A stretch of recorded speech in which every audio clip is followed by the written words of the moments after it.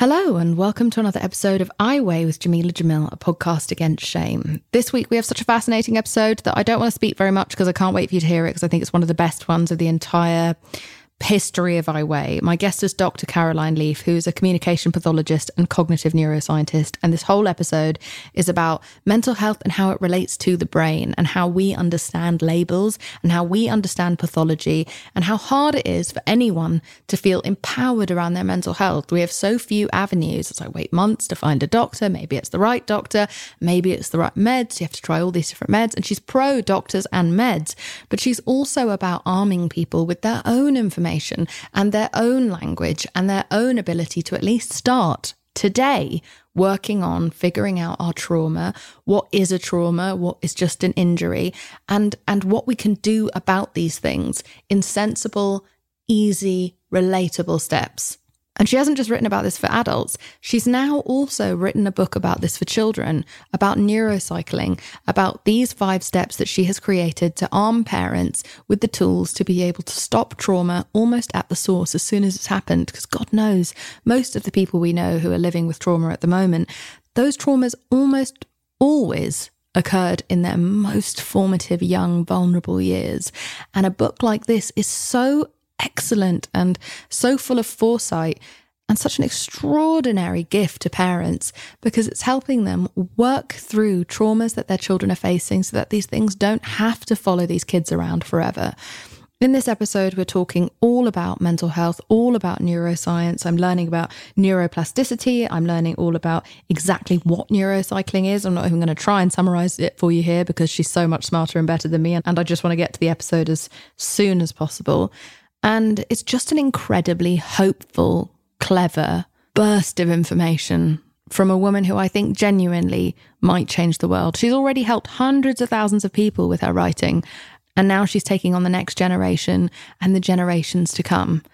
This is such an exciting prospect for our society, and I just couldn't be more excited to have met her, to have learned from her, and to continue finding ways to work with her. This is the excellent Dr. Caroline Leaf.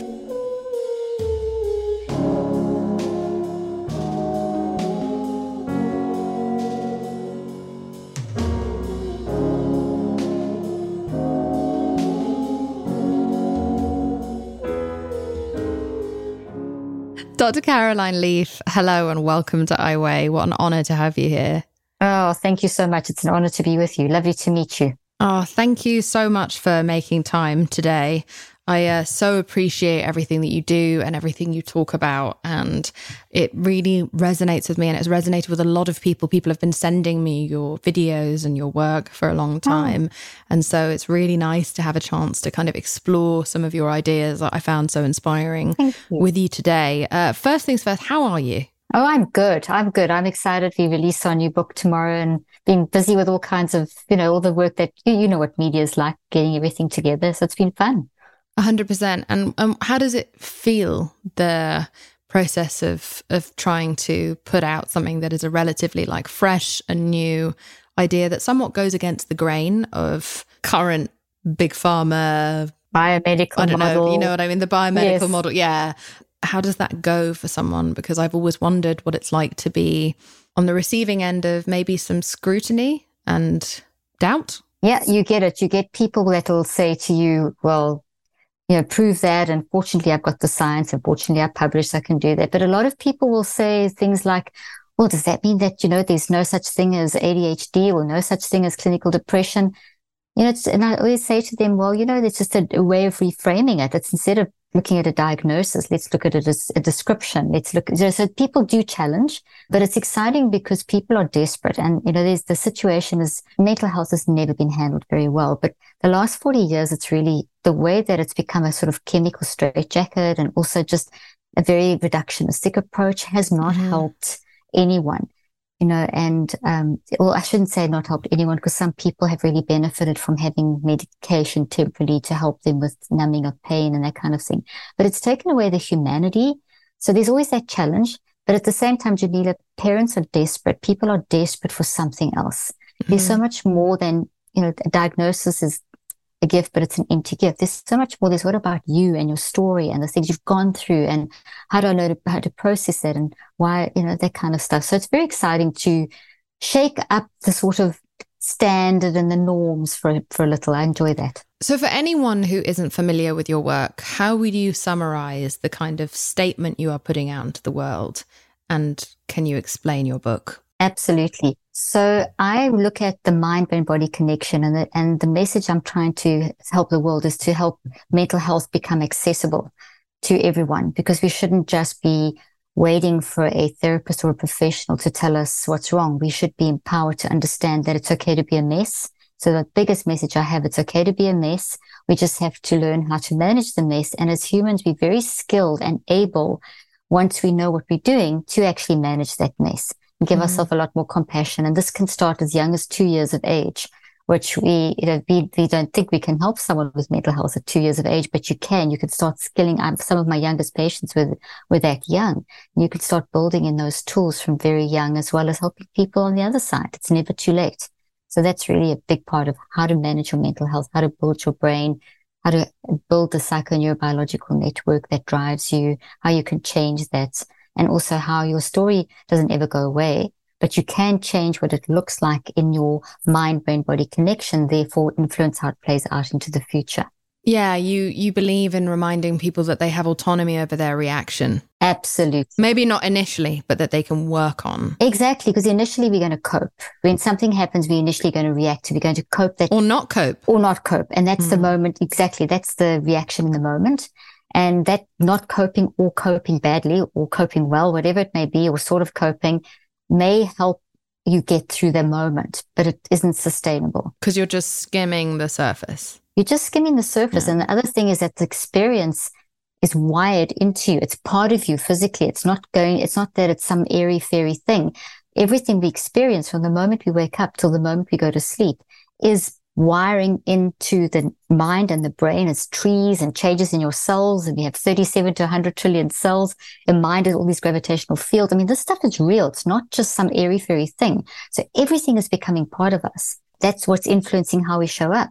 So it's nice to know that if I show up in a certain way, that's not the end of my story. I can actually look at that and say, okay, well, this is messing up my life. How can I reverse engineer that? It's nice to know that, and that you can do. Yeah. And, I've had a few episodes around the subject of late about maybe pushing back slightly against the current mainstream narrative around mental health, because especially kind of like Instagram pop psychology is encouraging people to, in a good way, own what happened to them and not feel shame around owning that thing and telling people about it, which I think is great. So good. But then it's unfortunately, as with everything, we take everything too far in order to learn our limits. And I think currently we are taking that a little bit too far and turning it into people's identity and mollycoddling them to the point where we're saying, well, if you're triggered, then you just shouldn't be triggered. And you should stay away from anything that triggers you. And to a degree, there's a logic in that. But at the same time, it's not possible to engage in a tricky and chaotic and messy world without coming up against something that's going to trigger you. So it's very important to be armed with the instincts and the actions of what to do when that inevitable trigger comes, and then eventually work towards no longer being triggered by that thing. But there isn't a lot of that empowering messaging. It's just the kind of, you're triggered, something reminds you of something bad. We call a lot of things trauma, and we name trauma as a kind of large umbrella for any kind of bad experience or uncomfortable experience.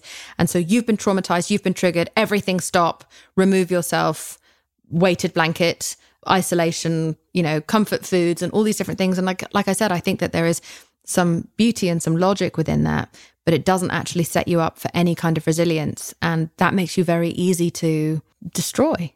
You said that so beautifully, and that's exactly what is happening. And it's exactly counter to how we function as humans, because it's kind of like flying a plane.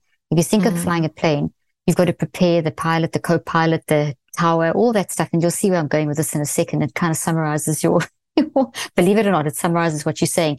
Then you've got to fly the plane. The pilot's got to take off. It's a very planned and guided process. Then you have to fly the plane and land the plane. At any point, if the pilot doesn't know how to take off, he'll crash. If the pilot takes off and doesn't know how to fly, he'll crash. Or she'll crash.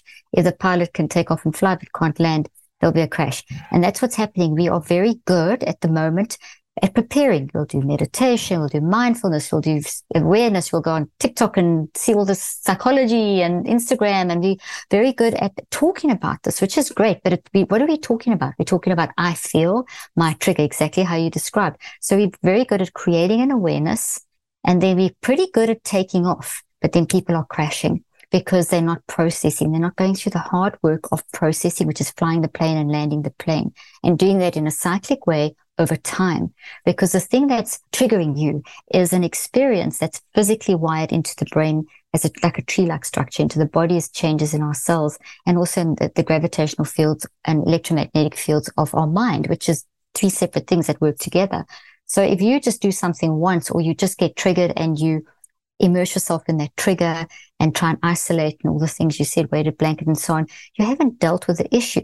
So we have to get to the point where you stop crashing, because if you just become aware and then the awareness creates such a sensation of pain that you don't want to cope, and you then go and isolate or try and remove yourself from the trigger, it's so unrealistic, because what that is doing is it's actually masking our natural resilience. So by going through the struggle, flying the plane, that is how you unmask and develop your resilience. If we coddle and that kind of thing, it's not good for us. We need to be able to know how to face. It's terrible. You can cry, scream, shout. It's all of these things we need to go through. So if we just meditate or breathe, I'm not saying don't do them. I encourage people to do that. That's brain preparation. But if you stop there, what the research shows and what I've seen clinically and colleagues of mine in the field too, is that now you've got all these thoughts coming up. Now what do I do? So now I feel terrible. So now I must go away from the potential trigger, or I must now sort of medicate, or I must breathe it away, and then you get to a point where maybe you're okay-ish and there will be a level of change, but then the next trigger comes and it's worse.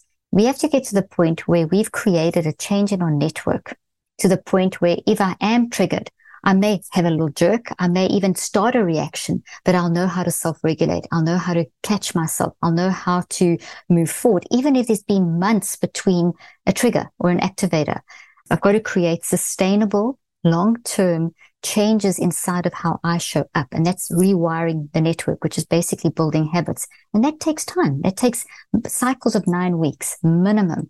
And it's doing work every single day. And there's no quick fix. There's just no quick fix. What's also physiologically quite important is what I'm realizing is that as I am learning how to deal with my triggers head on, or anything that makes me feel traumatized, I'm no longer having like a cortisol response, where your adrenaline goes up and then your cortisol goes up and your insulin goes up.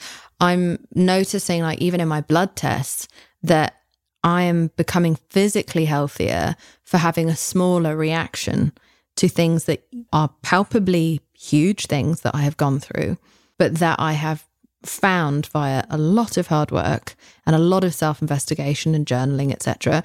I have found a way to look at it as that's not actually a current threat anymore. Because that's the problem, right? Exactly, yes. The trauma tells you that you are always under current threat.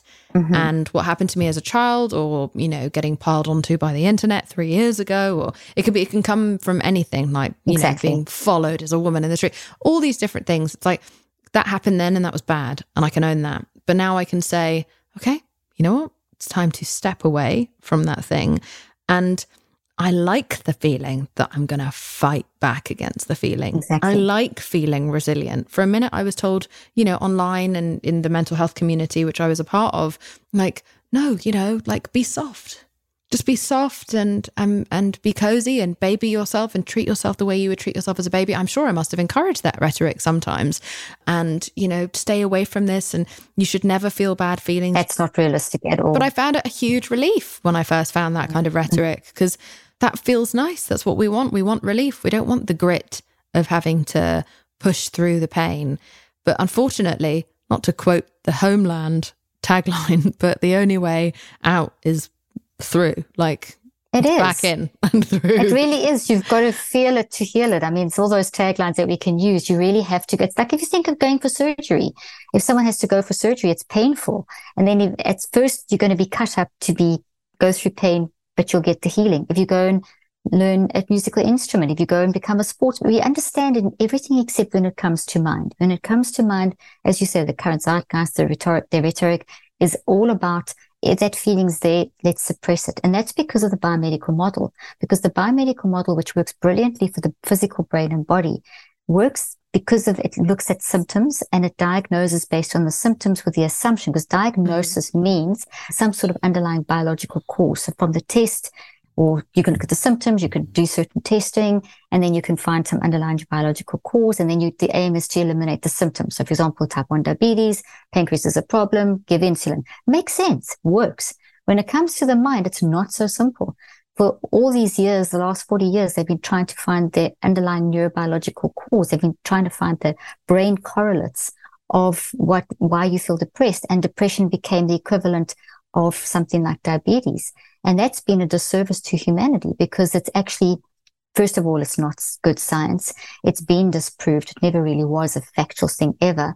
And it's led to our humanity being sort of siphoned into a set of symptoms. So if there's 10 people sitting in front of you and I right now, and they all say they've had a diagnosis of clinical depression, and you ask them what the various different treatments, it's going to be very kind of almost cookie cutter. But meanwhile, if you actually get them talking and say, okay, depression, let's, instead of diagnosis, let's describe. Let's talk about your depression. Okay, what other emotions do you have? So can we not look at the depression as information, telling us something like a signal? Like pain.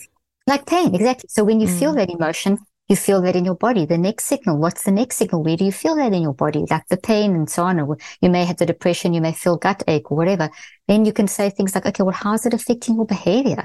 Well, what you say, what you do, and then what's your perspective on life? So maybe I'm depressed, got gut ache, I'm withdrawing, life sucks. That's great. You started the process. Those aren't brain diseases. Those are descriptions of signals. That's who you are. You're showing up like that because of. So now let's do the work of deconstructing and reconstructing. The deconstructing, what's that attached to? What's the intrusive thought? What's the situation? What was the experience? Where did it start? What's the root? And even if you get to the root, we can't always find out, why would someone abuse someone? Why would someone do whatever? Why do people do bad things? The eternal question. But if we know that we don't know why someone did X to us in terms of a trauma, and we need to talk about the trauma thing as well, how that word's been misused. We may not always have the reason. You may not be able to talk to that person or even understand that person's head. So in deconstructing and reconstructing our life, or that thought that triggers us or whatever, is we have to get to a level of acceptance and peace that, okay, that happened. It's bad. What should never have happened, but I have to now, this has happened, what am I going to do about it? And that's the cyclical flying the plane thing that I spoke about. You're not going to fix that by just doing brain preparation, which is things like breathing, meditation. Those will help. They'll help tune into your neurophysiology. They'll help to create alignment. They'll help you to tune in. They'll help to ease the burden, being kind to yourself. All those things you said, those are preparing the brain. They're painkillers. They're painkillers, but now you have to do the work. The pain, now we have to go into the process, and that's what people don't like, because it takes time. I mean, I say 9 weeks. I bet you some of the listeners are thinking, I don't have 9 weeks in my life. I don't have that kind of time. But look at it this way. Your brain's always changing. I did some of the first neuroplasticity research back in my field in the late 80s. And what is neuroplasticity? The ability of the mind to change the brain. So the fact that the brain is never the same, the fact that the body is never the same, the fact that the mind is never the same, because we're constantly experiencing new things. So whatever we experience is going through the mind-brain-body network and constantly changing it, constantly making these adjustments and changes. So therefore, if we don't direct that change, it's messy mind, messy brain, messy body, messy life. But if we learn to direct the change, we can literally rewire the networks and drive it in the direction we want, which is this deconstruction, and it's hard, it's difficult, it'll get worse before it gets better. All those things are true. And they all kind of follow sort of time frames. And if we can just get our head around being prepared to do that, and helping our kids as young as 2 to be equipped to do it from this angle as well as from this angle. So wherever you're at, you can jump in and start learning to manage your mind.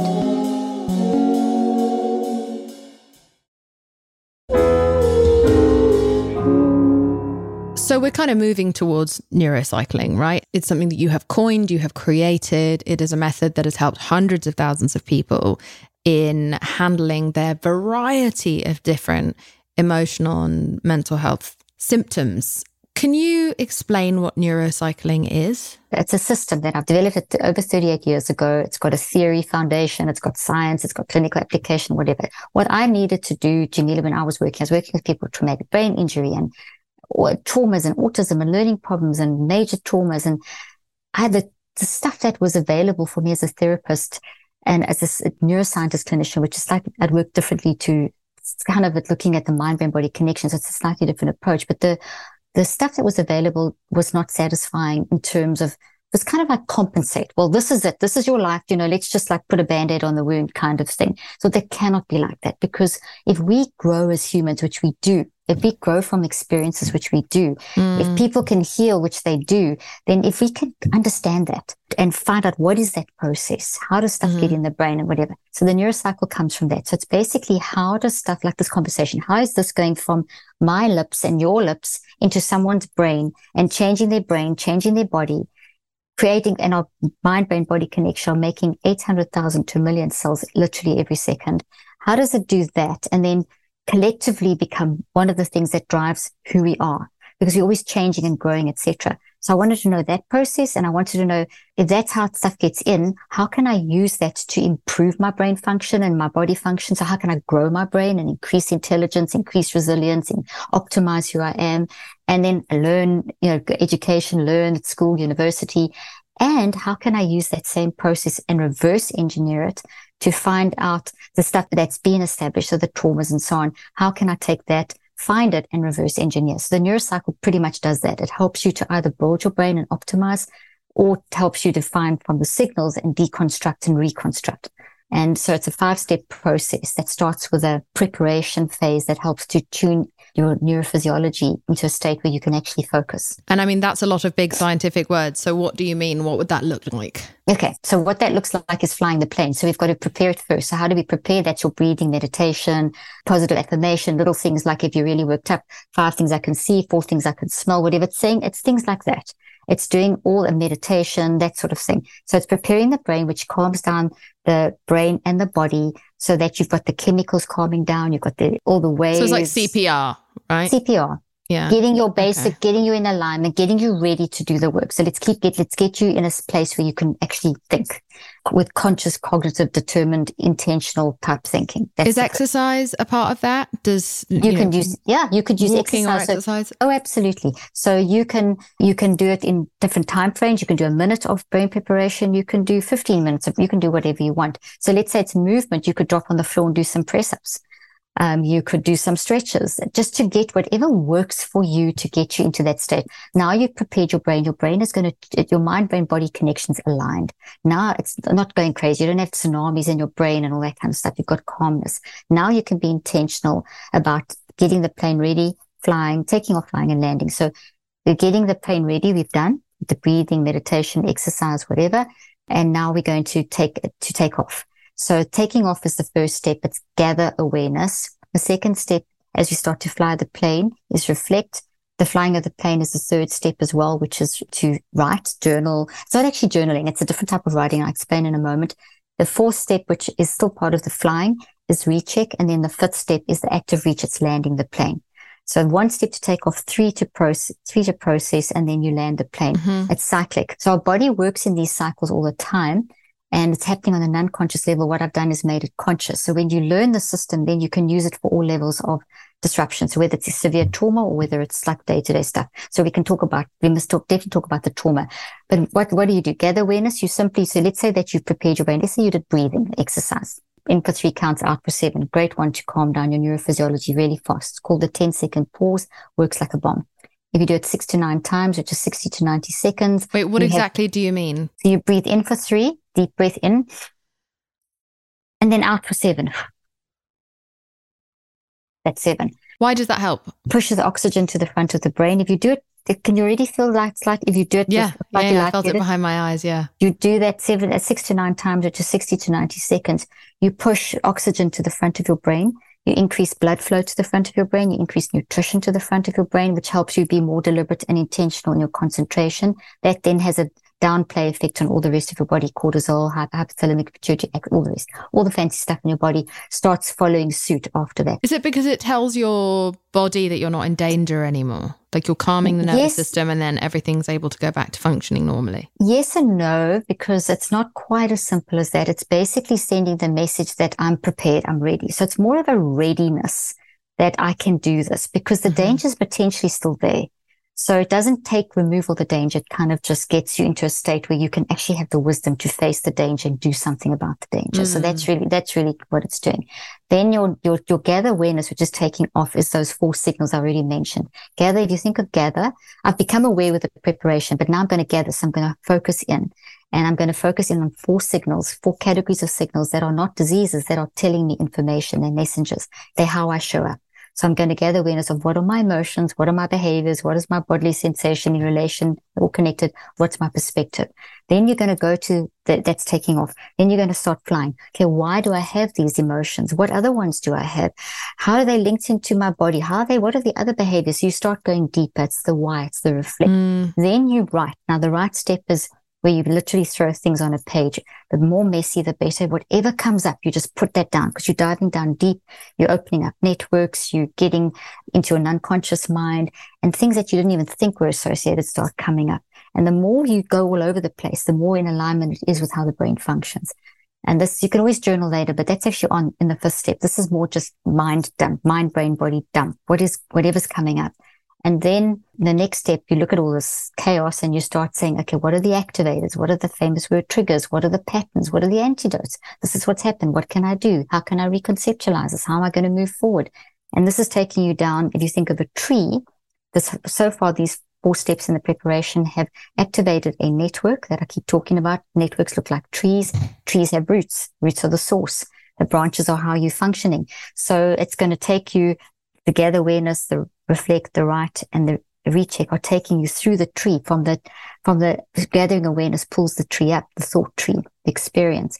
As you do the next steps, it's going deeper and deeper. So you're starting to get to the source, and the roots are what happened, the cause, the origin story.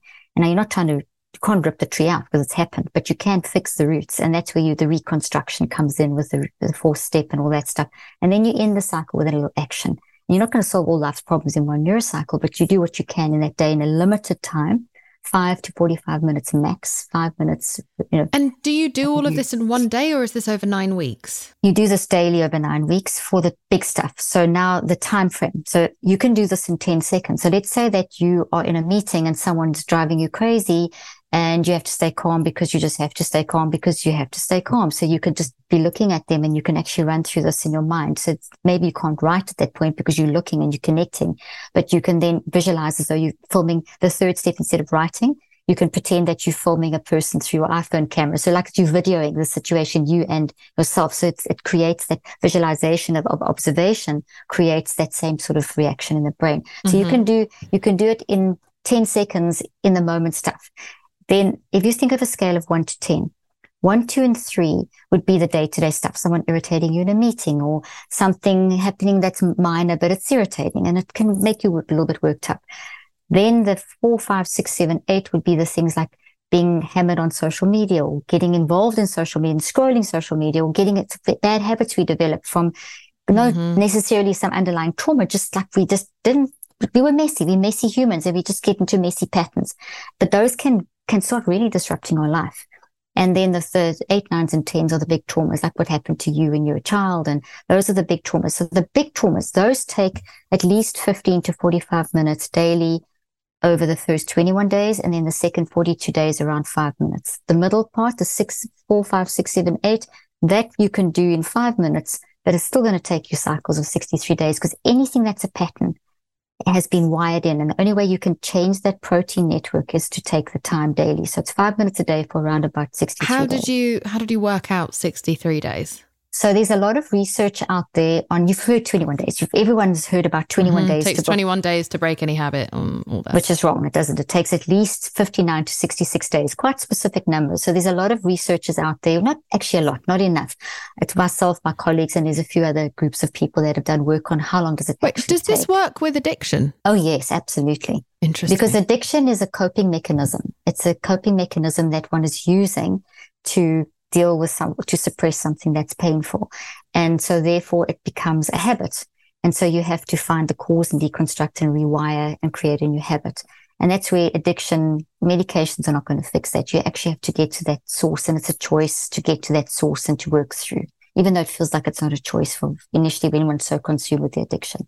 So basically something like an addiction, you would have to work for at least 63 days. So daily for around 15 to 45 minutes for about 63 days. Now, sometimes it's so big, the addiction, because the addiction's hiding a tremendous pain. Like I've had some patients who've had such severe trauma, sexual or whatever, that it's taken multiple cycles of 63 days. The 21-day thing came from Dr. Meltzer years ago in the 60s, where he was a plastic surgeon, and he found that the body heals in cycles of 63 days when you've had physical surgery, which is normal. The body works in cycles of 21 days, but you need multiple. So he did a leap of assumption and said, oh, this is the mind stuff, and it became a myth. And so your body does heal in cycles. Like if you have a blister, it'll take multiple cycles, but it's more or less 3 weeks for stem cells to form, whatever. So the physical changes take these blocks of time. The same thing with psychological experiences. Life is a psychological experience that goes into a physical experience in your mind, brain, and body. And that physical thing, like if you're physically cutting your body from having a surgery, there's physical damage. There's physical damage in your brain from that psychological experience. Your brain doesn't distinguish between a psychological and a physical. So it also works in cycles of 21 days. So I'm doing a big study at the moment where we are confirming like what happens at like day 1, day 4, day whatever, to find out the progress, to help people understand that I can expect this at this time and this at this time. And I've also looked at when I do my research, I look at the behavioral stuff. So that, like people, the story, what's going on. Then we look inside, like you mentioned, cortisol. We'll look at the body. We'll look at cortisol. We'll look at things like prolactin, which is not just breastfeeding mothers. It's in males and females. What is prolactin? The hormone that is released in all males and females more when a woman has a baby. So people tend to associate it with breastfeeding. That's just one of its functions. It's very much linked to how we function emotionally, how we're managing what we've gone through in life, how we're managing our life.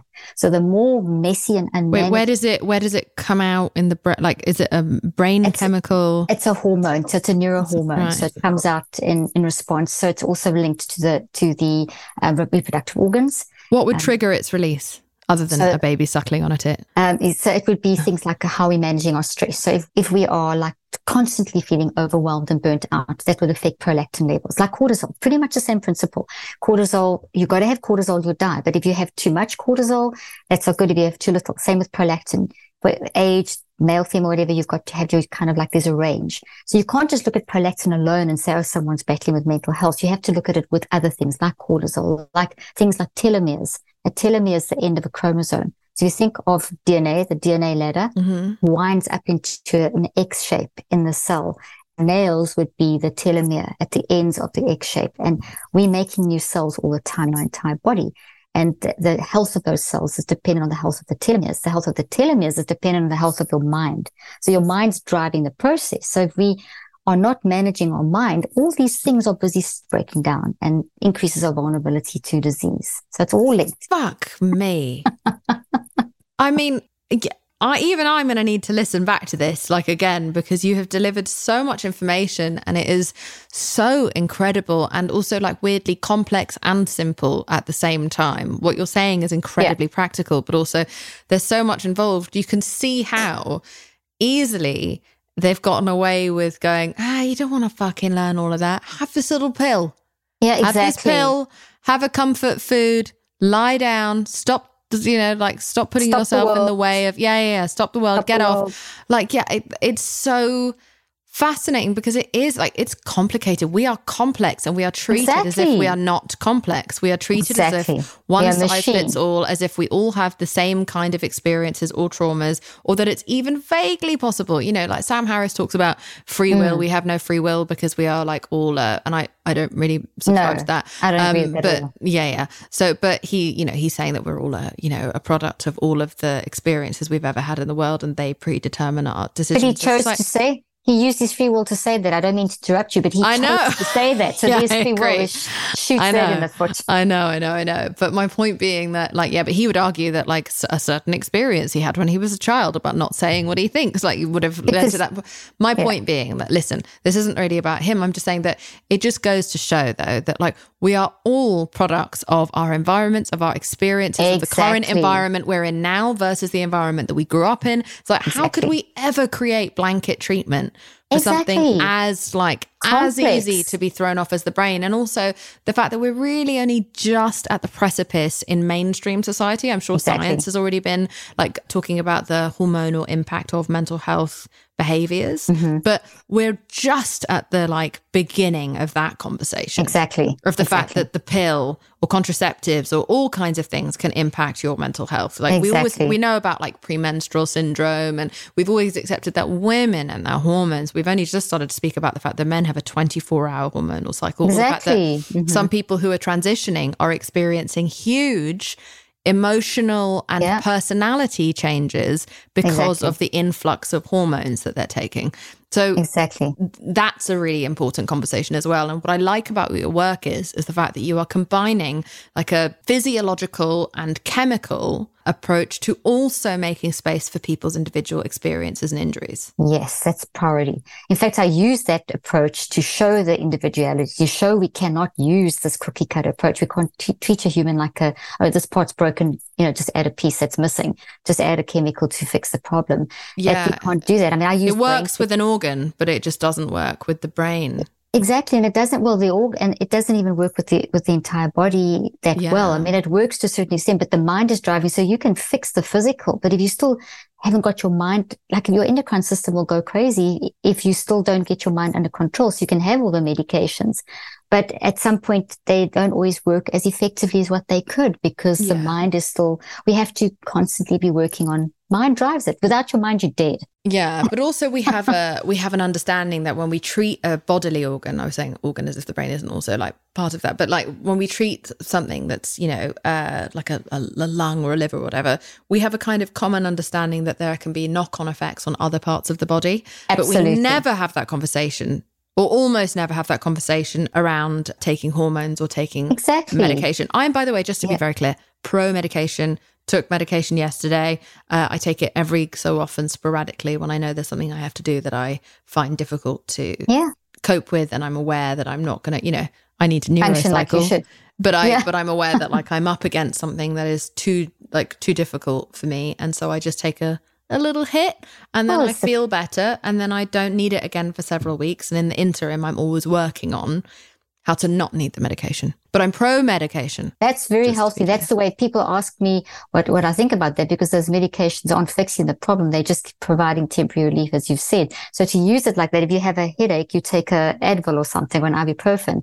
If we can think of it like that, as it's temporary, it's just temporarily reducing the amount of that we feel.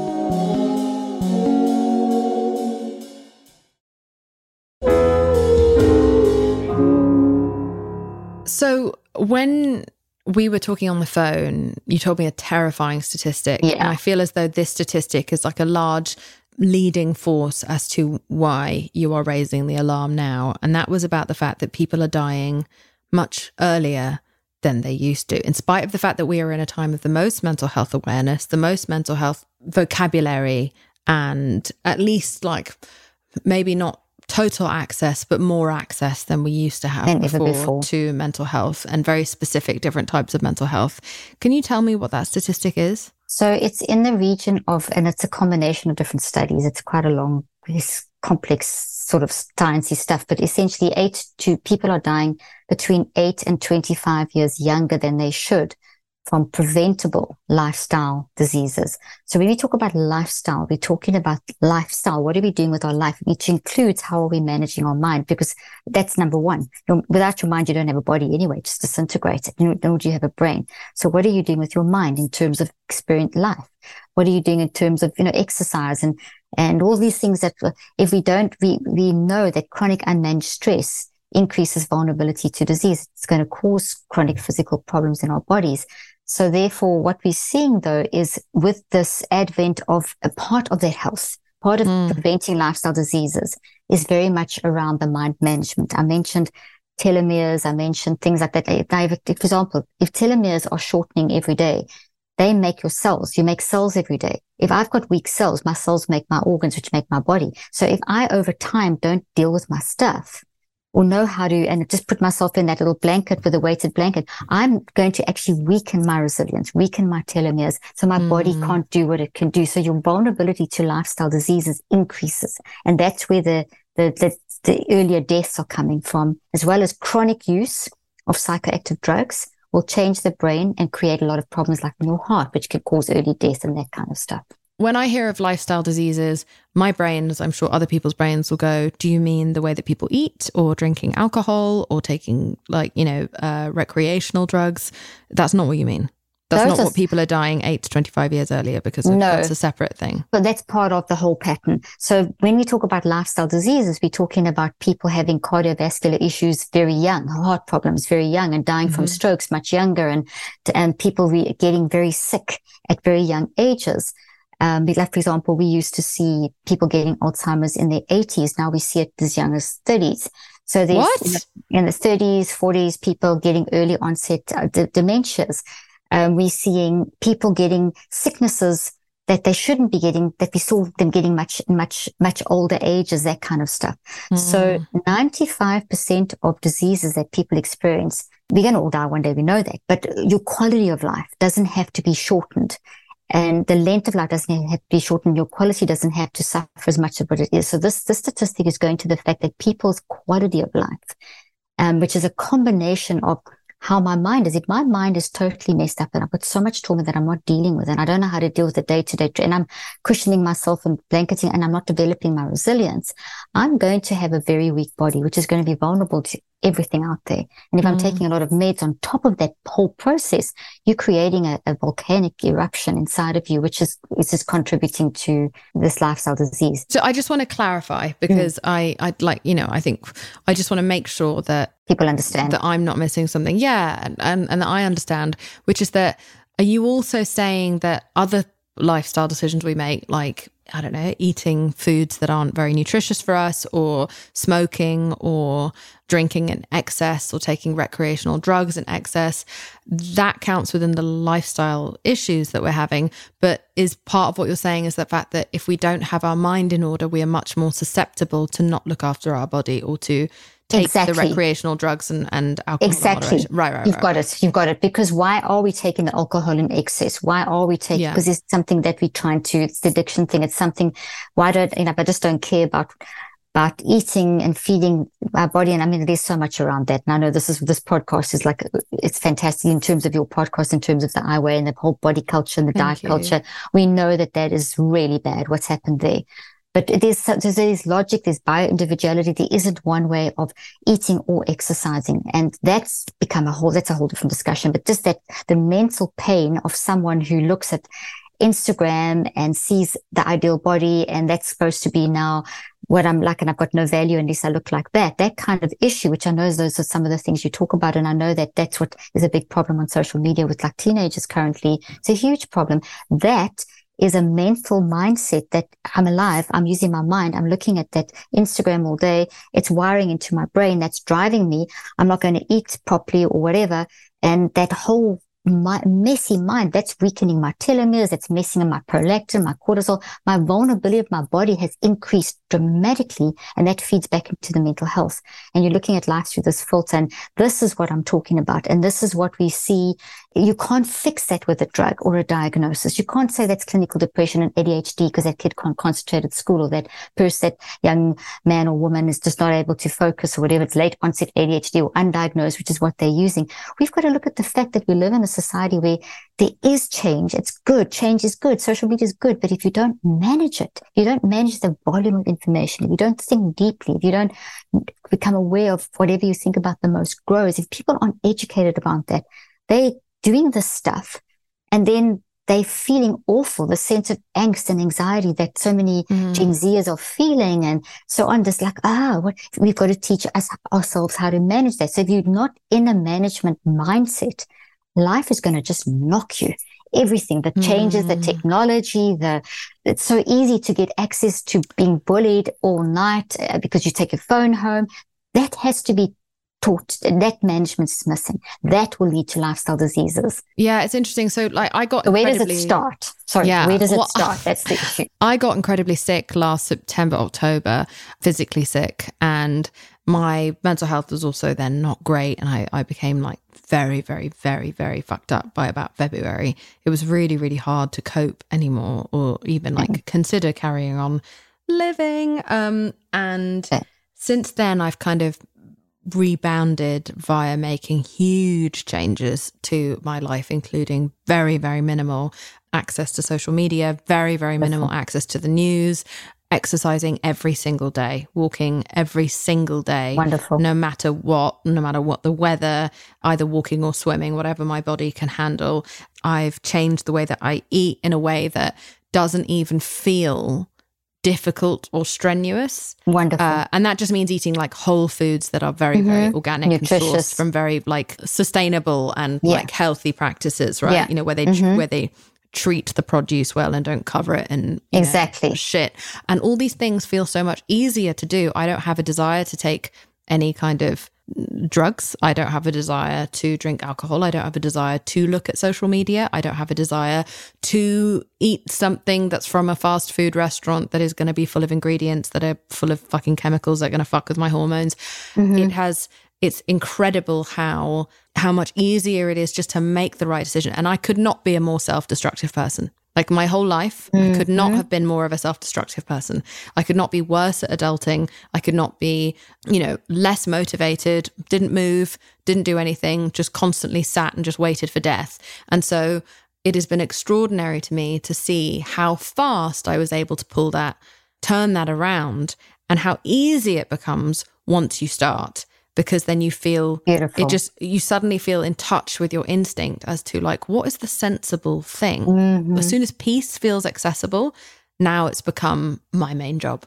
It's the thing that I'm the most addicted to, is finding out how to preserve peace. And that just becomes easier and easier the less of these fucking neurotoxins are in my life. It's beautiful. The way you've explained that is like, it's perfect, because what you've done is you've neurocycled without even knowing you're neurocycling. And the whole thing is neurocycle is a word for something that we do as humans, where you actually used your mind. You used your mind to stand back and observe your life, and to observe those emotions and what you're doing with your behaviors and your body and all of that. That you stood back, you then, why am I doing this? What am I going to do? How am I going to? So you actually went through that cycle. You chose, you step by step, and you changed. And that then carried over into the food, the exercise, but your mind was doing it. So first thing is mind. Until you feel empowered that, okay, I can you said something, tap into that instinct. We have an inner wisdom. We literally are wired for love. Our biology, our neurobiology, our mind structure is all designed for survival. So are we going to get signals from our network, our mind and body network, that tells us, hey, listen, this is not working? And the desire to die, the desire to give up, that is a signal that we embrace. And you did it. You embraced that signal. You said, okay, why am I feeling? You may not have been deliberately conscious of doing, but you actually did this whole process. You sat back, observed yourself, and said, why? What am I showing up? This is not who I am. I don't like this.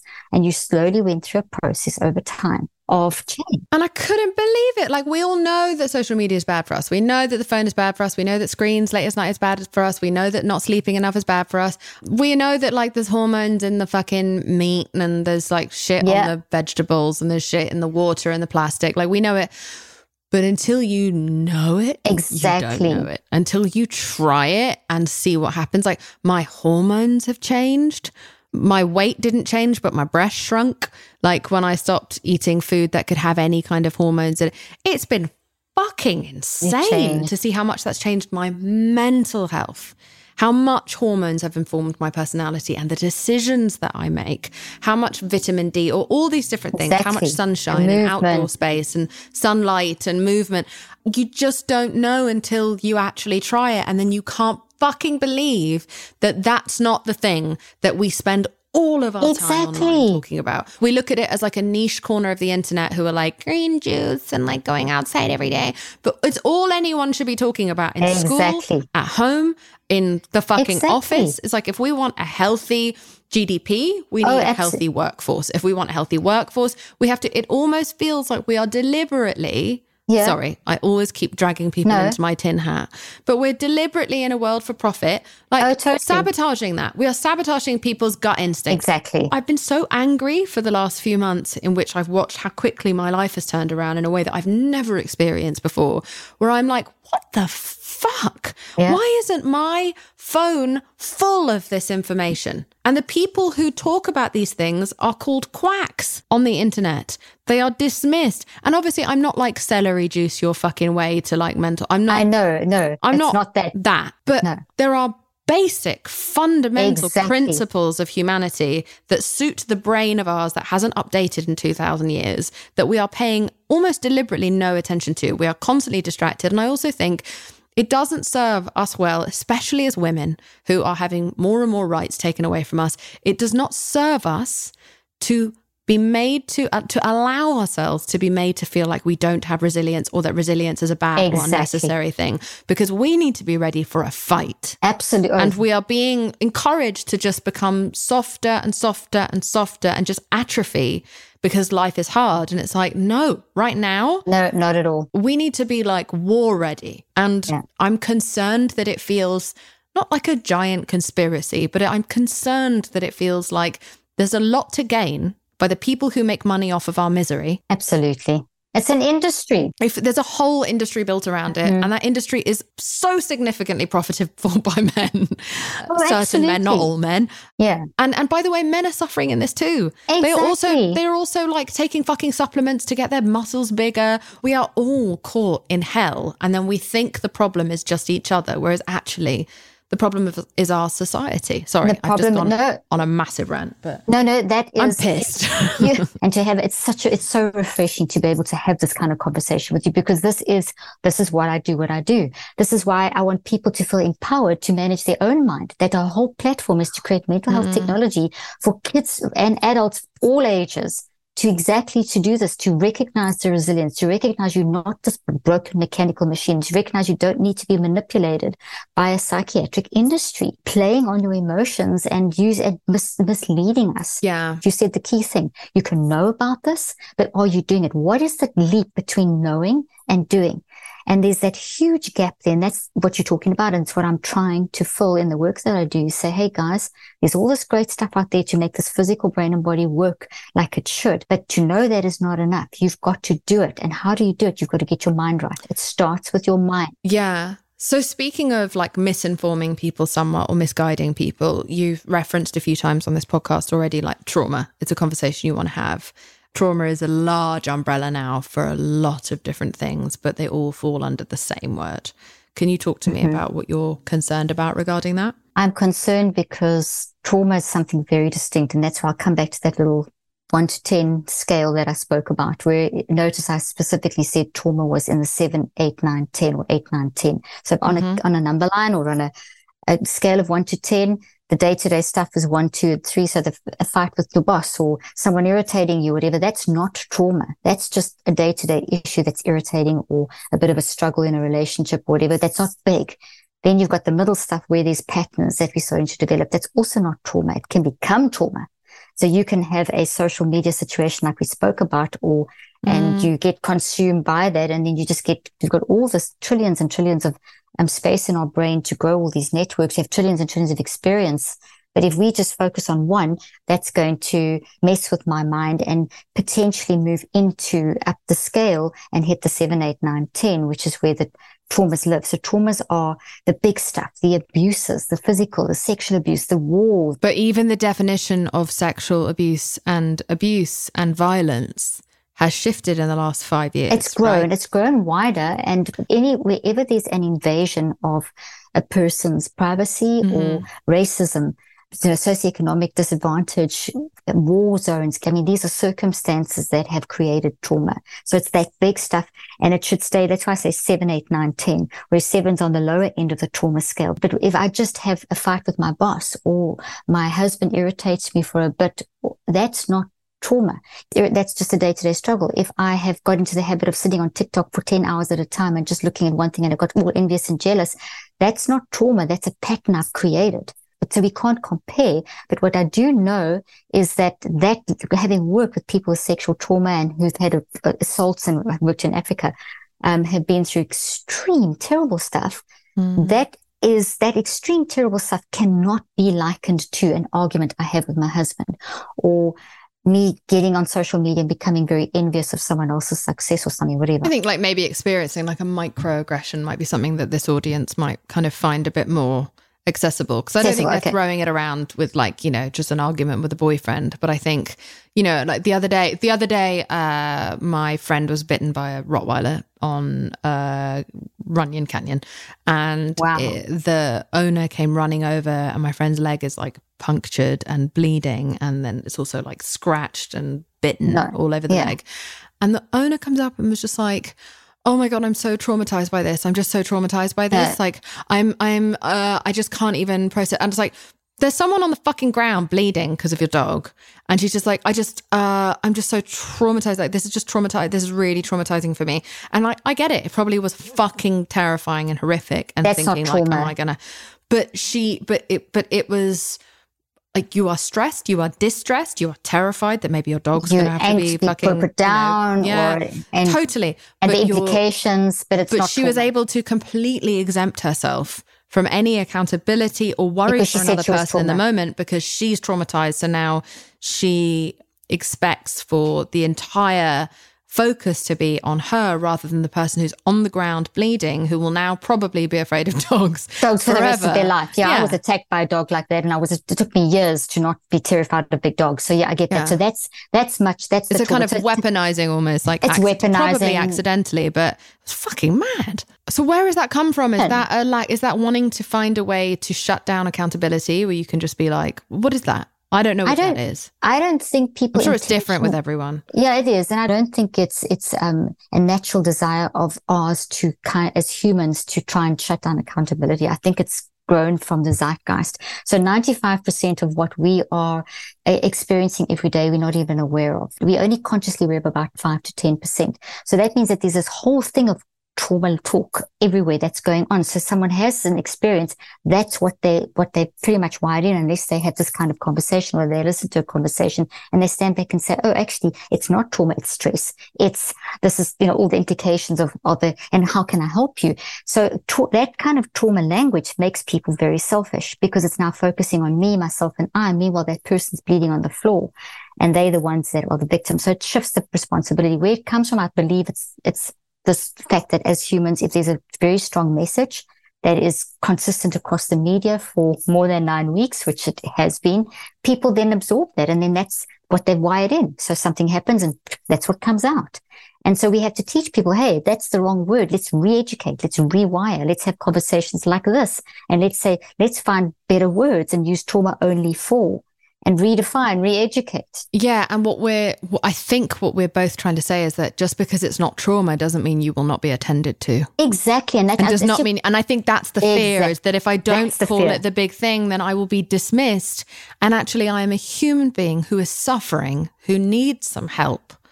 And no one will help me unless I use the emergency word. And it's like, no, we have to also figure out a way as to why we made those people feel like, unless it's an emergency, they do not deserve help. Like, that's where we need some evolution within mental health care. Absolutely. Any discomfort left alone can fester and grow into significant, like, acute trauma or like acute illness. So we need to do a better job at making other people feel validated that, like, your suffering is still your suffering. Just because it's not that word, it's still suffering, and here are some tools to help you get out of it. Exactly. I think that's the problem, is that we only we go where the house is on fire when it comes to our attention and our immediate action. I'm so glad you said that, because you said something about that earlier on, and that's exactly what my work is trying to help people that's what the mental health biomedical model doesn't allow. It's kind of just suppressing everything. So people have to kind of be super bad to get the attention. That's what this biomedical model has, exactly how you've described it. It's created because it's looking for the symptom that's bad, and that's not really bad enough. We've medicalized misery and it made it into this big scary thing. We've pathologized childhood. Mm-hmm. Meanwhile, life is tough. And at any level, I can't ever understand your experiences. You can't ever understand mine. And what may not seem like a big thing for you is a huge thing for me, but we've got to watch our words and our language because that can diminish. But the biggest key thing, I agree with you, the biggest key thing that underlies all of this is the fact that we're not allowing ourselves to actually process and work through issues. And that's massive. And that's why society needs to create an environment in which people are empowered to learn how to manage their mind. So if I do have the woman whose dog attacked, how am I going to deal with it? How am I going to learn how to manage that? Mm-hmm. We're not allowing our kids and ourselves to process. What we're doing is we're telling people, talk about your feelings, but your feelings can't be spoken about alone. You have to speak about behaviors and everything else as well. What I'm trying to tell people is that mind management is something that happens all day long. And whether you have a little bad thing and you need to just deal with it, you're entitled to deal with it. Whether you have a big thing, you're entitled to deal with it. Not just the big stuff. Does that make sense? You're saying with you. Here are some tools. Here are some tools where wherever you are at on a spectrum of discomfort, wherever you're at on the spectrum of discomfort, here is something for you rather than waiting on a waiting list behind people who've experienced the craziest fucking trauma possible, and you're waiting, and then you're given no help and maybe just a pill that might not be the right pill for you, and then no one's looking at your hormones and no one's looking at your habits and no one's looking at your behaviors. It's your life, your story. You are cutting through. You are offering an alternative practice to take control back of your own mind. Exactly. You're entitled to manage your mind, whether it's a little thing, whether it's a medium thing, whether it's a big thing, whatever it is. Whether you're a child, whether you're an adult. Whatever level. As humans, we've taken the mind out with this whole neuroreductionistic approach and the biomedical model. We've taken the humanity out. Life is difficult. It has challenges. It's always had challenges. It's going to have more. It's not the first time we're going to have a pandemic, a war, a change in technology. This is what we are. We just need to know how to manage at whatever level of distress, but we're not allowed to. It's suppress it all. I just read that Goldman Sachs said that something like a third of American jobs are going to go in the next few years to AI. That's 100 million people's jobs. It's like we are about to descend into chaos. If there was ever a time to arm up with resilience, it is now. Exactly. To understand, and also to even understand that, because there's a lot of scary things that they're saying there, but the more AI ramps up, the more we need humans, because AI can do nothing without humans. And I mean, there's a whole 2 hours that we can go into that. It's really 100%. But my point is that there'll be a teething issue, right? There'll be like period where people are very distressed. Are distressed. They don't know where to go. Eventually, this will end up with like universal basic income and people no longer living to work and no longer. There's a million things that'll come out of this that'll be much more holistic and beautiful, but the road to that is going to be fucking bumpy. And we still have rights to win back and people to fight for. And that cannot be done without these tools. So I appreciate you. Thank you for coming today. And please come back a million times. And thank you for writing a version of your work that is for parents to help with their children, because preventative care, early being proactive, treatment, coming from both I think sides, is just the luckiest anyone could be. I wish I'd had access to your work back then. Oh, well, thank you. You've done a great job, and thank you for what you're doing on this side of the coin. And I have to show you something quickly. Can I show you something for those that we've created a little character called Brainy? Oh, and this is a little Brainy character that's for kids. So people here are thinking, how the hell do you do this with kids? I've created a cartoon character, and there's cartoons and everything. But I mean, the adults love this too. But just mental health walks the mental health journey, and it's a brain. So you can change your brain. So we're trying to get the messaging to that if you're not vulnerable, you're not just a mechanical broken thing. You're not just controlled by life. This emotion is not just the end of it. It's tough, it's hard, but here we can change. We've got the tools. So. Personifying the brain, you're no longer allowing it to be this like ethereal, scary, unimaginable thing. Exactly. You're great. Everyone, go follow Dr. Caroline Leaf and please buy her books and listen to her work, and hopefully it will help you. But thank you for coming on today. Thank you so much. I've loved our discussion. It's been amazing. Thank you so much. And I'm looking forward to interviewing you on my show soon. Can't wait. Thank you so much for listening to this week's episode. I Weigh with Jameela Jamil is produced and researched by myself, Jameela Jamil, Erin Finnegan, and Kimmy Gregory. It is edited by Andrew Carson, and the beautiful music you are hearing now is made by my boyfriend, James Blake. If you haven't already, please rate, review, and subscribe to the show. It's a great way to show your support. We also have a bonus series exclusively on Stitcher Premium called Ask Jameela Anything. Check it out. You can get a free month of Stitcher Premium by going to stitcher.com/premium and using the promo code IWeigh. Lastly, over at iWeigh, we would love to hear from you and share what you weigh at the end of this podcast. You can leave us a voicemail at 1-818-660-5543 or email us what you weigh at iweighpodcast@gmail.com. And now, we would love to pass the mic to one of our fabulous listeners. I weigh my strength, my determination, my perseverance, my ability to heal those around me, and my love and hope for humanity.